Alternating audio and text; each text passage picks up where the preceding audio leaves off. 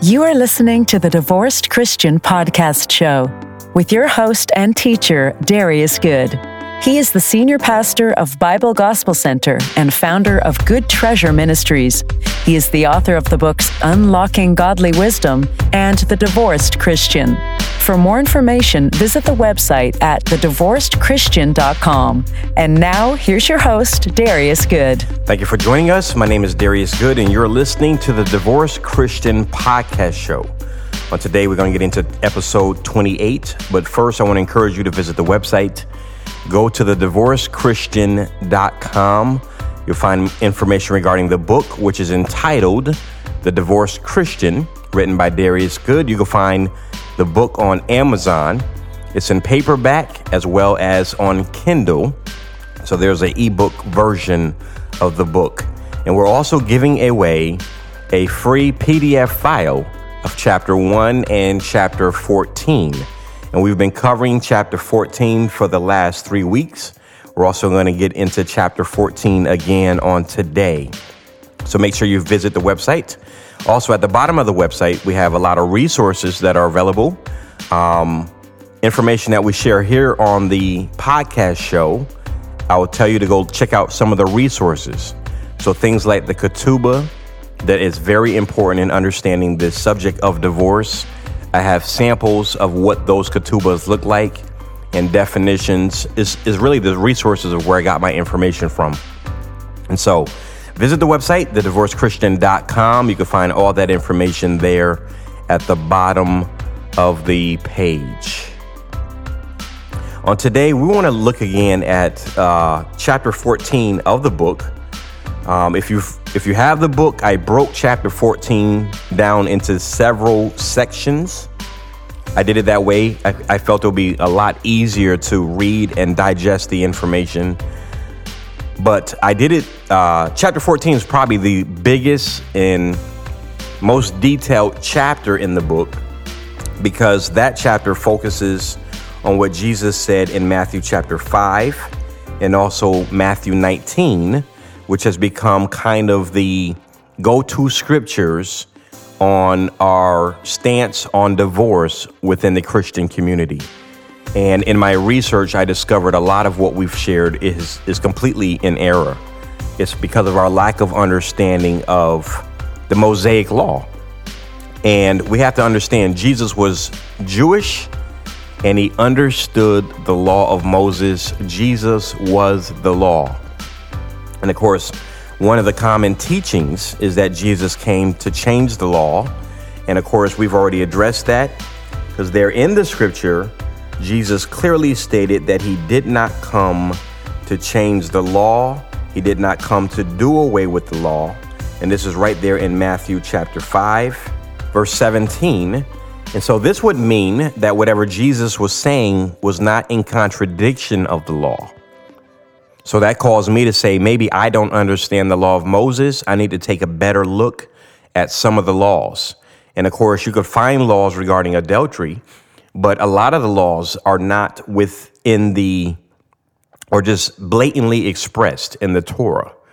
And I found these laws, especially like the law of the adulterous marriage. And I was surprised because you do see the law applied throughout the scriptures. So that's very important to detail. And so on today, we're going to look at chapter 14 of the book, The Divorced Christian. And I want to deal with what Jesus began teaching at verse 27. And so he's teaching on adultery.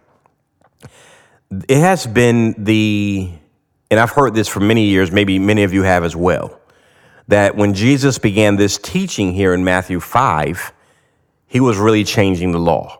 So now he's establishing a new laws, new thinking, new understanding, especially in regards to adultery and in regards to divorce.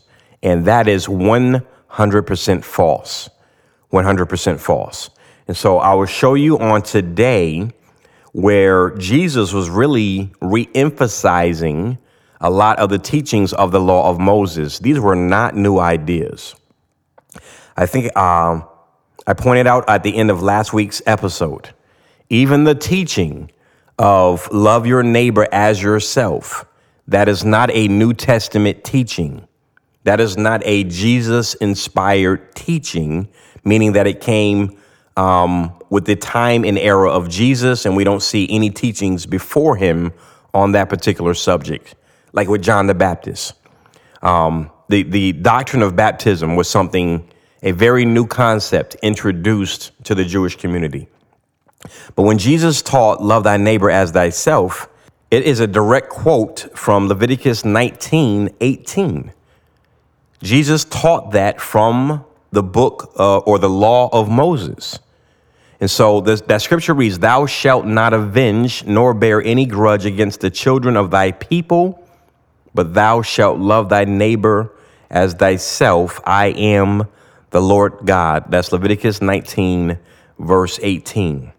And so as we're going to look at this teaching that Jesus gives on adultery, we will clearly see that Jesus is pointing back to the law, back to the prophets, which is, if you go through the Gospels, what Jesus did all the time.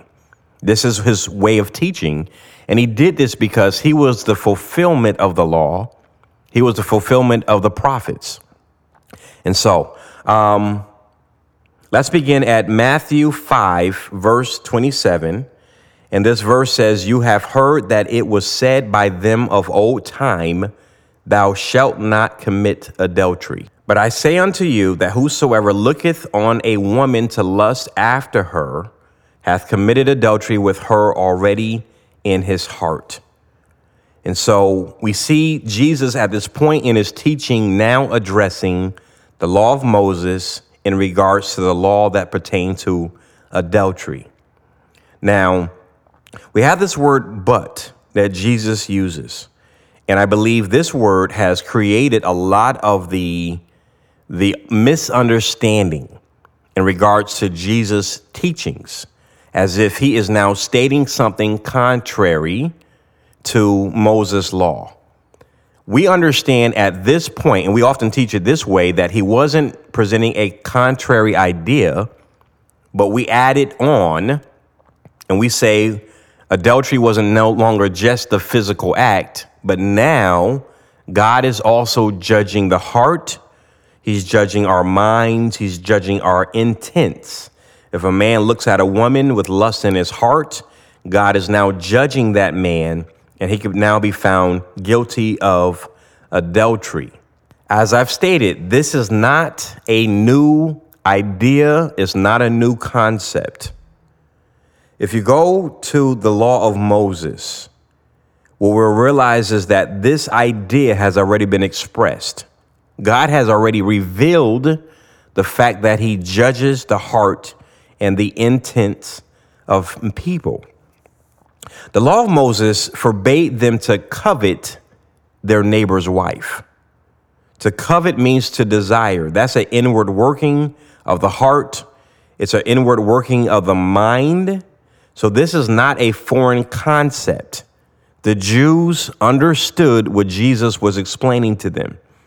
In Exodus chapter 20, verse 17, the law stated, thou shalt not covet thy neighbor's house. Thou shalt not covet thy neighbor's wife. That means lusting after her. And of course, that verse goes on to say, nor his manservants, nor his maidservant, nor his ox or his donkeys, nor anything that is thy neighbor's. Deuteronomy 5, verse 21, neither shalt thou desire thy neighbor's wife, neither shalt thou covet thy neighbor's house, his field, his manservants, his maidservant, his ox, his donkeys, or anything that is thy neighbor's. I'm going to show you in the New Testament, because remember, Paul is a Pharisee that understood the law of Moses. And so he makes this statement here in Romans chapter 7. He said, or as he's explaining, the law revealed the sin of lust. The law, and I'm quoting, thou shalt not covet, was always about the sin of lust. This is how it reads, Romans 7:7. What shall we say then? Is the law sin? God forbid. No, I had not known sin but by the law, for I had not known lust, except the law had said, thou shalt not covet. I'm going to read that again in case you missed it. Romans 7:7. What shall we say then? Is the law sin? God forbid. No, I had not known sin but by the law, for I had not known lust, except the law had said, thou shalt not covet. Paul's explaining that the law revealed to him that the sin of covetousness is the same as lusting. Don't lust after your neighbor's things. Don't lust after your neighbor's wife. So when Jesus makes his statement here in Matthew 5, he's not presenting a new idea. He's not presenting a new concept. This is not some divine revelation that they had never heard before. He's really going back through the law of Moses. The law says, thou shalt not commit adultery. He says, but I say that if you look upon a woman to lust after her, then you've committed adultery with her in your heart. Jesus is saying the exact same thing as the law, which states, thou shalt not covet. In the next verse, which is Matthew 5, verse 29, and he talks about the right eye, if it offends you, to pluck it out. This is still the teaching on the subject of adultery. So what I'm going to highlight is in this passage, you're going to find the word offend. This word means, or is translated, scandalizo. Skandalizo, which is where we would get the word scandal from. If you look up the definition of this word, it means to put a stumbling block or an impediment in the way, upon which another may trip or fall. So what we're going to do is apply this definition as we read through this next passage. So at verse 29, Matthew 5, verse 29, it says, and if thy right hand offend thee, pluck it out and cast it from thee, for it is profitable for thee that one of thy members should perish, and not that thy whole body should be cast into hell. Verse 30, and if thy right hand offend thee, cut it off and cast it from thee, for it is profitable for thee that one of thy members should perish, and not that thy whole body should be cast into hell. We are still addressing the subject of adultery. So what Jesus is saying is to ignore the sin, the stumbling block, the sin. If we ignore it, it will cause the entire body to end up being destroyed.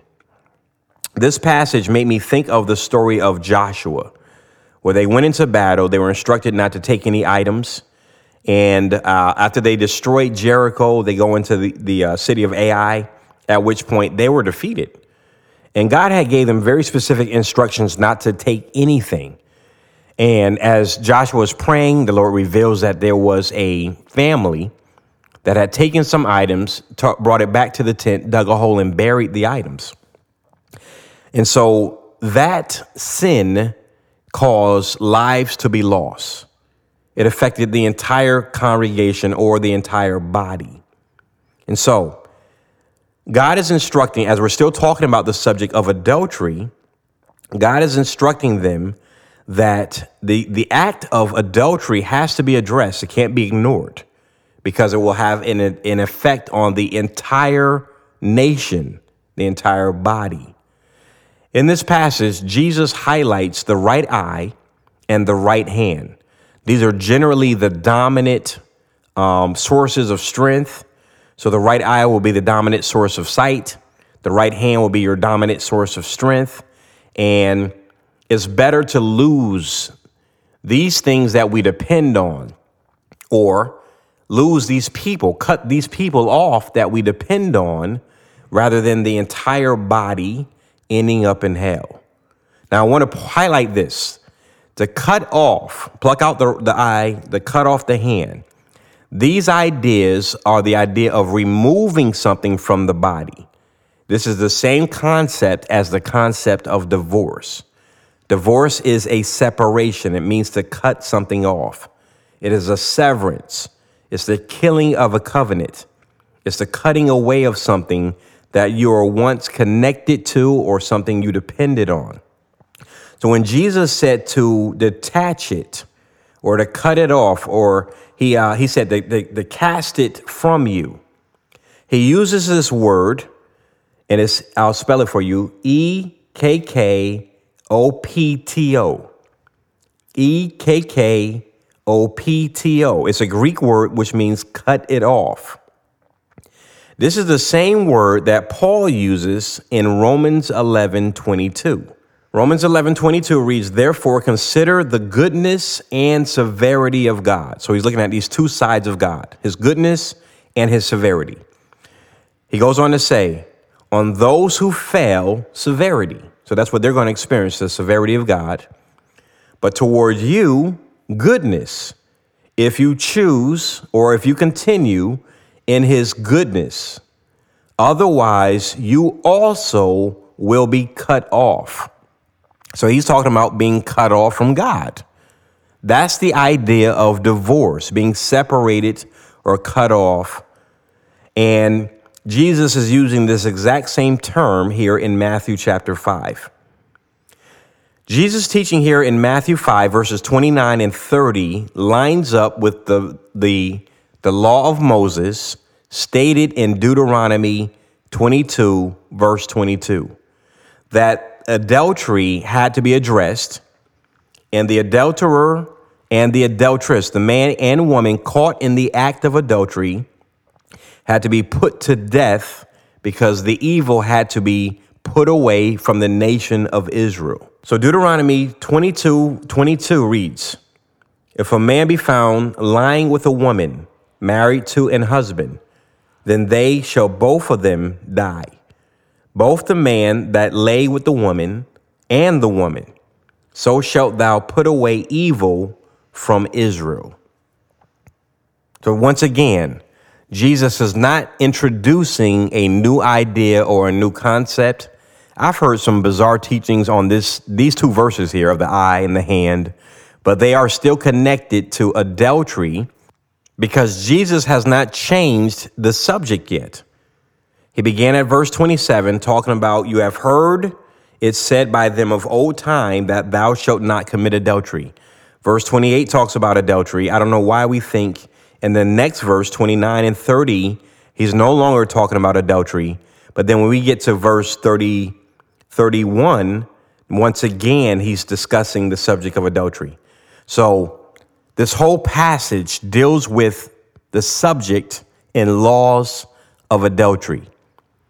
Jesus is highlighting and pointing back to the law of Moses as he's teaching this multitude. And so now we come to verse 31, which is the foundation of Christian teachings on the subject of divorce. And Jesus said, "It hath been said, whosoever shall put away his wife, let him give her a writing of divorcement." Verse 32, "But I say unto you, that whosoever shall put away his wife, saving for the cause of fornication, causeth her to commit adultery, and whosoever shall marry her that is divorced, committeth adultery." Now, I want you to notice the pattern. Jesus keeps using this word "but," and he doesn't produce any contrary idea following the use of that word. This is the only passage where we as Christians believe now Jesus introduced a complete different thought. So when he said, "Thou shalt not commit adultery," but we didn't turn around and say, well, he's eliminated "thou shalt commit adultery" and has replaced it with, if you lust after a woman, you've committed adultery in your heart. No, we've added the two thoughts together. So now it's not just limited to physical action. It includes the heart and the mind, your desires and lusts. But for some reason now we read two passages down and we use this word "but" and now create this idea that Jesus introduced an entirely new concept, which he did not.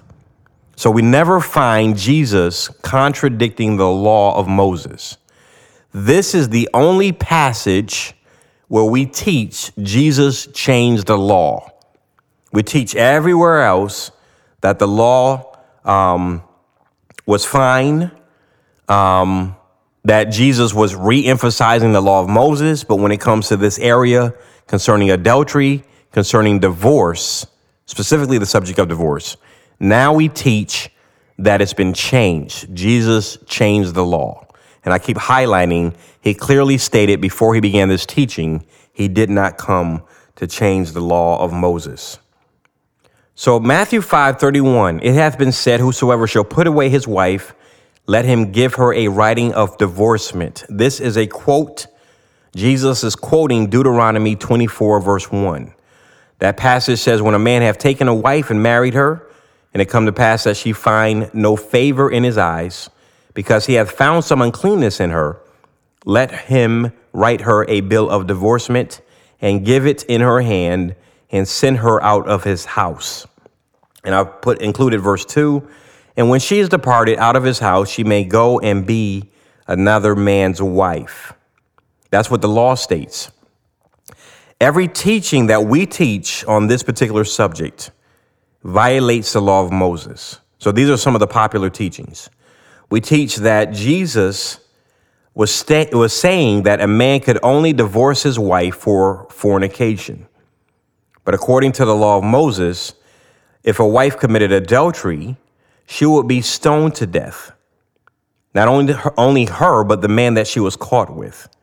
So this would mean Jesus was now changing the law.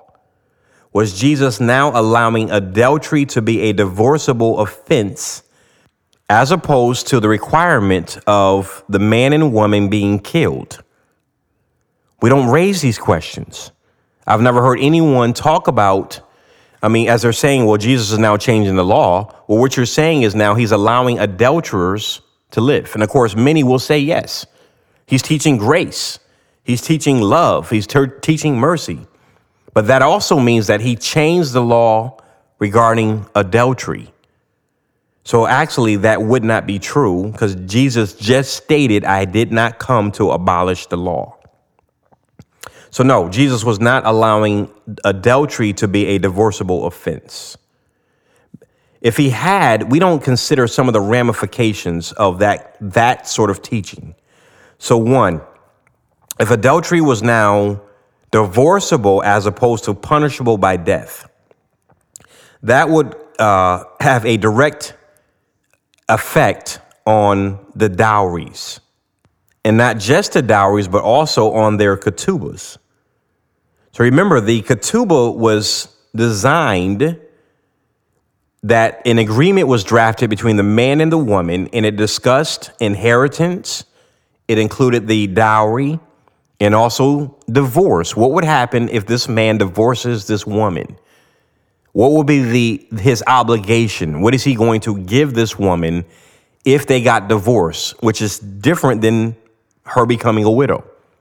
All this information was included in their marriage contract before the couple would enter into an engagement. So now, Jesus, by this statement and what we teach, would now require us to alter the ketubah. So a blanket statement like this would have a massive ripple effect through the law of Moses if he's now stating that you can get divorced for the act of adultery. The entire family law system of Moses would have had to been changed. Some teach that Jesus was only referring to cases that involve suspicion of adultery and not the actual act of adultery. In that case, the man would be defiled if he believed that the woman had been with another man. And in those particular cases, the Jewish court mandated a divorce. So when infidelity was in question, the man had no choice. It was all automatically required that he divorce the woman. And the law did permit the woman in that particular case to remarry. So we're only talking about the suspicion of adultery and not someone guilty of adultery. But this is what the law stated in that regards.